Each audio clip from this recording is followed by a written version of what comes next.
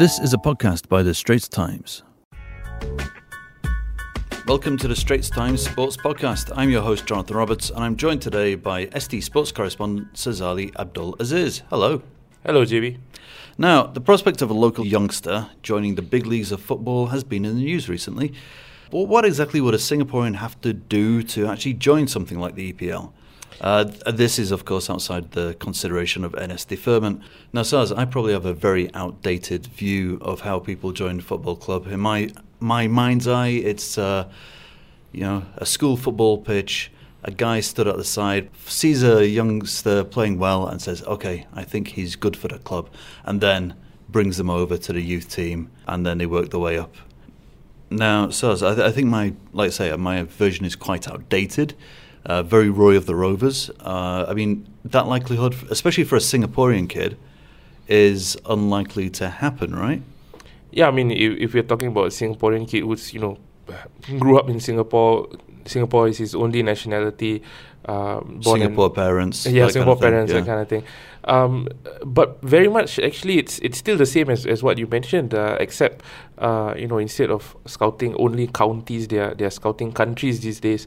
I know off the top of my head that, in the last probably 5 to 7 years, academy coaches from so many, European clubs and so many other clubs, Juventus, Real Madrid, so many. I mean, they've come looking here. Yeah, well, they're not exactly looking for talent. They have private academies here or links with private academies here, and they do coaching clinics. And sometimes, they bring some boys over for training stints and stuff like that.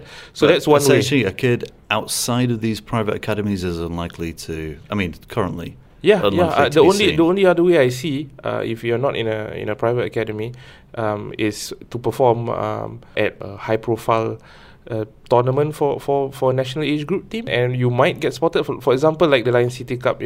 We had clubs like Ajax Amsterdam and Everton come here a number of years ago to play against our youth teams, and some of our boys impressed. So, but then again, it's not a certainty that they're like you play well against us and we'll take you back to England with us. Well, it sounds slightly sinister when you put it like that. Okay, say you've been spotted. Now, you've actually had first-hand experience. Okay, not first-hand experience. It's not that you were spotted, but you've been over with a young player to Newcastle, was it? Yeah.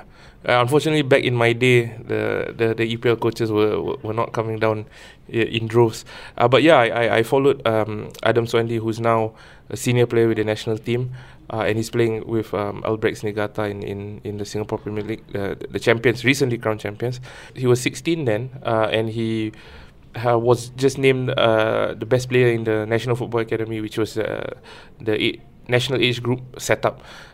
So I followed him to Newcastle, where he was sent on a 1 week training stint with Newcastle under 18s, and he impressed, despite playing in the under 18 team and being only 16 at that point.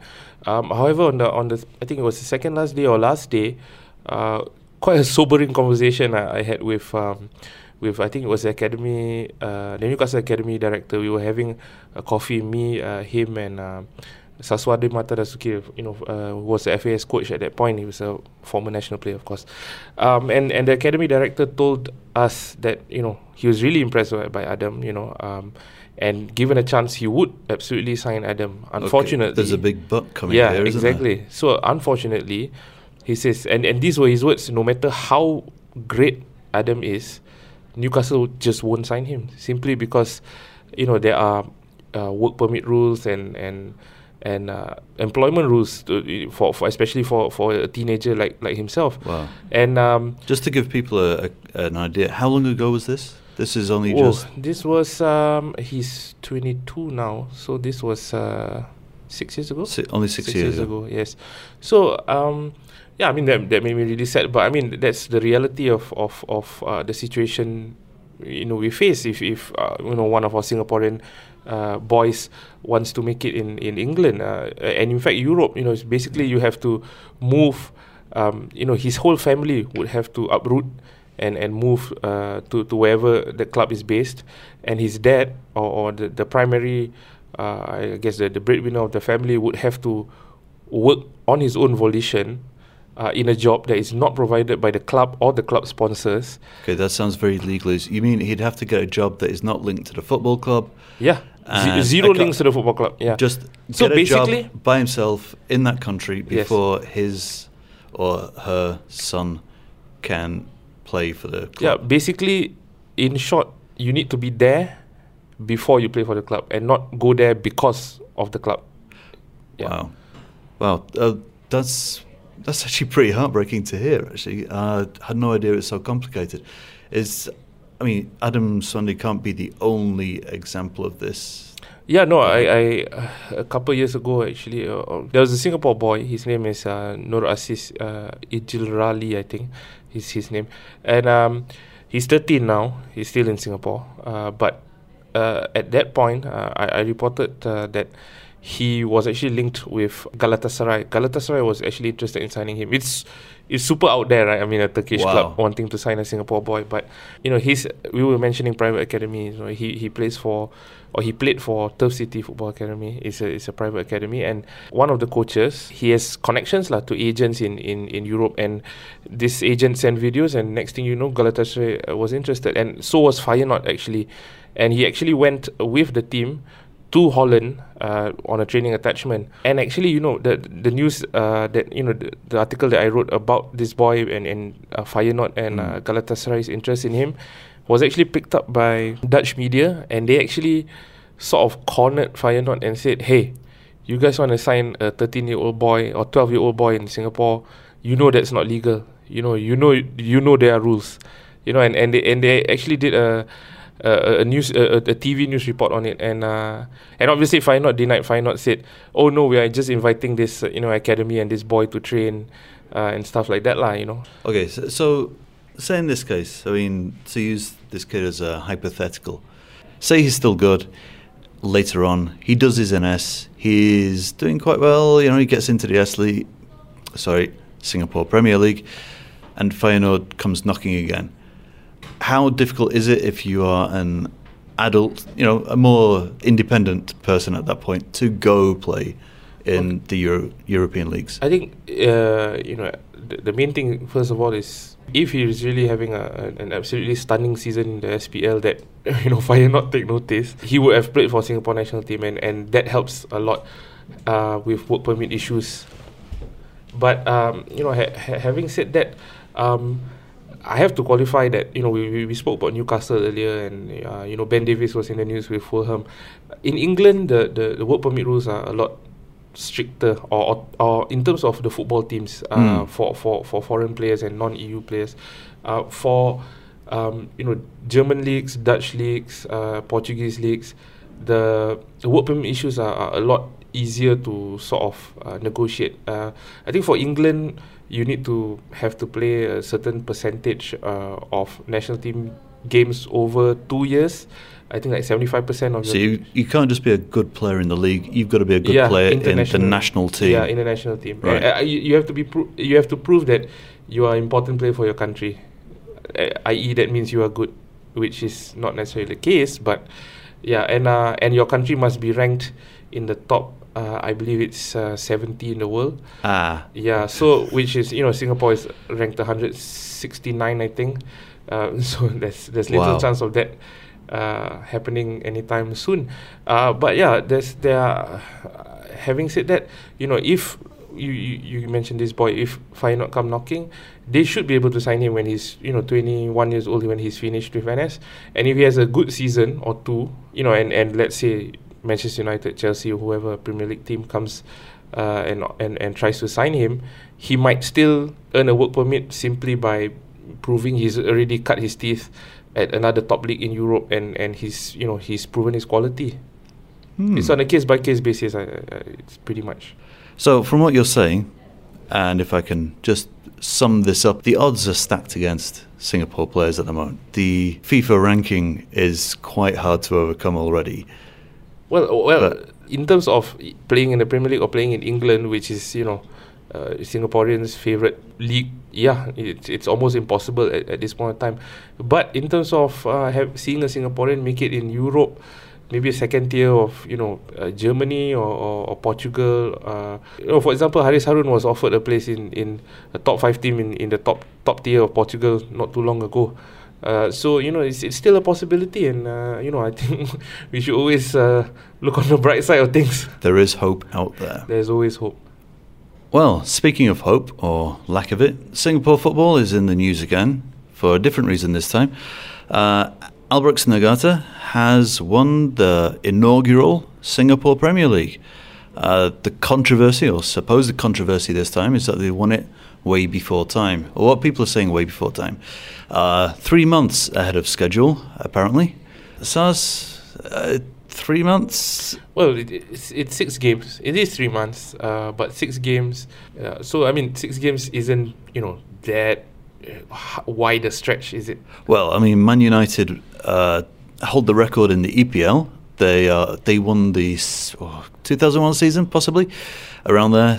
5 games ahead. That's the record. But of course, they play more games. Of course, yeah, of course. I mean, let's not go into too much detail about how big or how early or whatever. But I mean, the fact remains, as you mentioned, Singapore football not exactly in the best shape. I mean, that is an absolute fact. However, I think this whole Albirex winning a 3rd title on the trot, spelling doom for Singapore football is a bit overblown. Yes, they're the best football team. They play the best football. They're the team with the most professional approach. They've got good support. I think the league is the better for it. And it depends which side you're looking at. Because, so I said 3 months ahead of schedule. Then you said, well, actually, it's just 6 games. But it's technically could be 6 weeks. But given the amount of games that they play, that's a quarter of the season. That's a quarter of the season. So, there's like, hey, it's quite bad. No, it's not so bad. It's kind of bad. It just really depends. But at the end of the day, like I said, they're the best team. They deserve to win the title. And well, by far. They are far and ahead of the other teams at the moment. Singapore football fans or Singaporeans in general are kind of a cynical bunch. When we write reports, when we report on Albirex winning a game, not even the league, just the game. People will say, "Oh, Albirex win again. Just give them the league title already." And when they actually wrap up the league title, people say, "Oh, Singapore football can't make it. This and that." Some people even suggest kicking Albirex out of the league, which I completely disagree with, because like I said, when they came into Singapore football in 2004, I think they at first they were mid-table, bottom half team, and after maybe about 5 years, 10 years, people say, what's the point of having Albirex in the league if they're not going to be competitive? And then in the last 3-4 years, they're actually winning stuff, and everybody's up in arms like... But, okay, so you've got to bear in mind who Albirex are. I mean, there's kind of a psychological thing of these guys winning. Albirex Niigata is the satellite team of a second tier... Well, they were in the Japanese first tier not too long ago. Yeah. Okay, well, they're in the J2, right?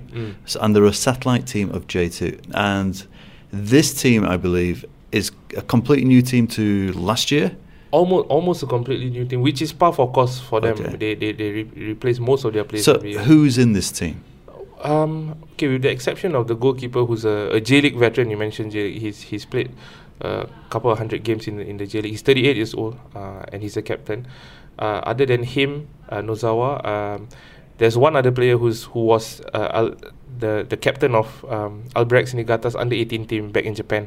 Other than these 2 players, the rest of this year's squad are basically, fresh out of university squads, university teams in Japan, and that sounds bad, right? Well, to my layman ears, for this, yes, it would. Yeah, but we have to bear in mind again the reality of things. In Japan, the standard of university football is really, really high. Yoshinori Muto, who's signed for Newcastle or about to sign for Newcastle, he played university football while he was still he was at FC Tokyo as well. So he's and our national team lost 2-1 to a university team a couple of years ago when Sundram was coach. Okay, so these guys are, despite being university guys, they're good. Yeah, they have caliber. So now, if they're good, Is this a case of Albirex just being so much better than everybody else, or is it a case of they're good, but Singapore teams are getting worse, and therefore the gap is widening? To me, it's both. Both reasons are valid. Like we mentioned, Japanese players, obviously they have a very good base, from which they build on. So by the time they're 18, 19, 20, they're ready for professional football. For us, I think one thing that gets overlooked a lot is, how local teams have been a bit impaired by the rules. The major one is the 3 under 23 players in the starting 11 rule. For example, I quote this example a lot. Home United, they've reached the zonal final of the AFC Cup. They're going to play the 2-leg game against a Filipino side in the next couple of weeks. They go to Indonesia, Jakarta, in front of 100,000 fans. They beat Persija Jakarta. 3 days later or 4 days later, they come back to Singapore. They cannot play the same team. They have to put 2 inexperienced 20-year-olds into the side just to fit the league's rules. So to me, there's no consistency. There's no fluidity in the team. You can't build momentum. So how are you supposed to challenge Albirex over the course of a season when you keep chopping and changing your team and weakening it? Okay, so we're end of season 1 for the Singapore Premier League. There's meant to be changes happening. Clearly, possibly changes haven't been happening fast enough. What do you want to see happen in the next season? Well, I'm actually torn about this 3 under 23 player rule thing because, like I said, on one hand, it weakens the local teams and doesn't help them in their challenge for the title. But on the other, I see value in it. We've seen a number of good, talented players emerge in teams who would normally not have had the chance to feature in the first team. So maybe they could tweak the rules. Instead of 3, have 2 2 outfield players in the starting lineup or something, and or maybe a percentage of minutes over the course of a season. Clubs have to hit. I'm sure they can work something out. So you think we shouldn't be punishing Albirex for success? We should keep them around? Yeah, no, absolutely. Like I said, they play the the most pleasing football or most pleasing on the eye.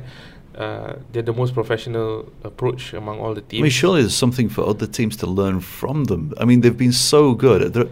They could well win their 4th Singapore League Cup as well this season. Yeah, the streets ahead. I mean, surely there's something to learn from them. In fact, from the first time they've won the S League title, everyone has been saying, local sides need to wake up.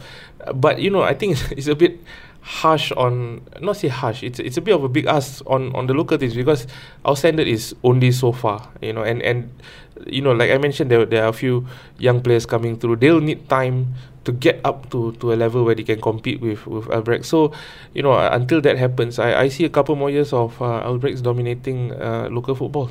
Well, as ever with the local football, hopefully there's light at the end of the tunnel, but hopefully it's not from an oncoming train. So thanks for joining me, Saz. You're welcome. You can read his reports in the Straits Times on straitstimes.com, and do join us again for another edition of the Straits Times Sports Podcast next time. Thank you and goodbye.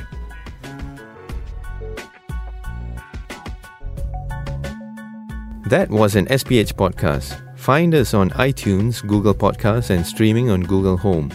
Do send your feedback to podcast@sph.com.sg. You can also check out more podcasts on various topics at straitstimes.com and bt.sg.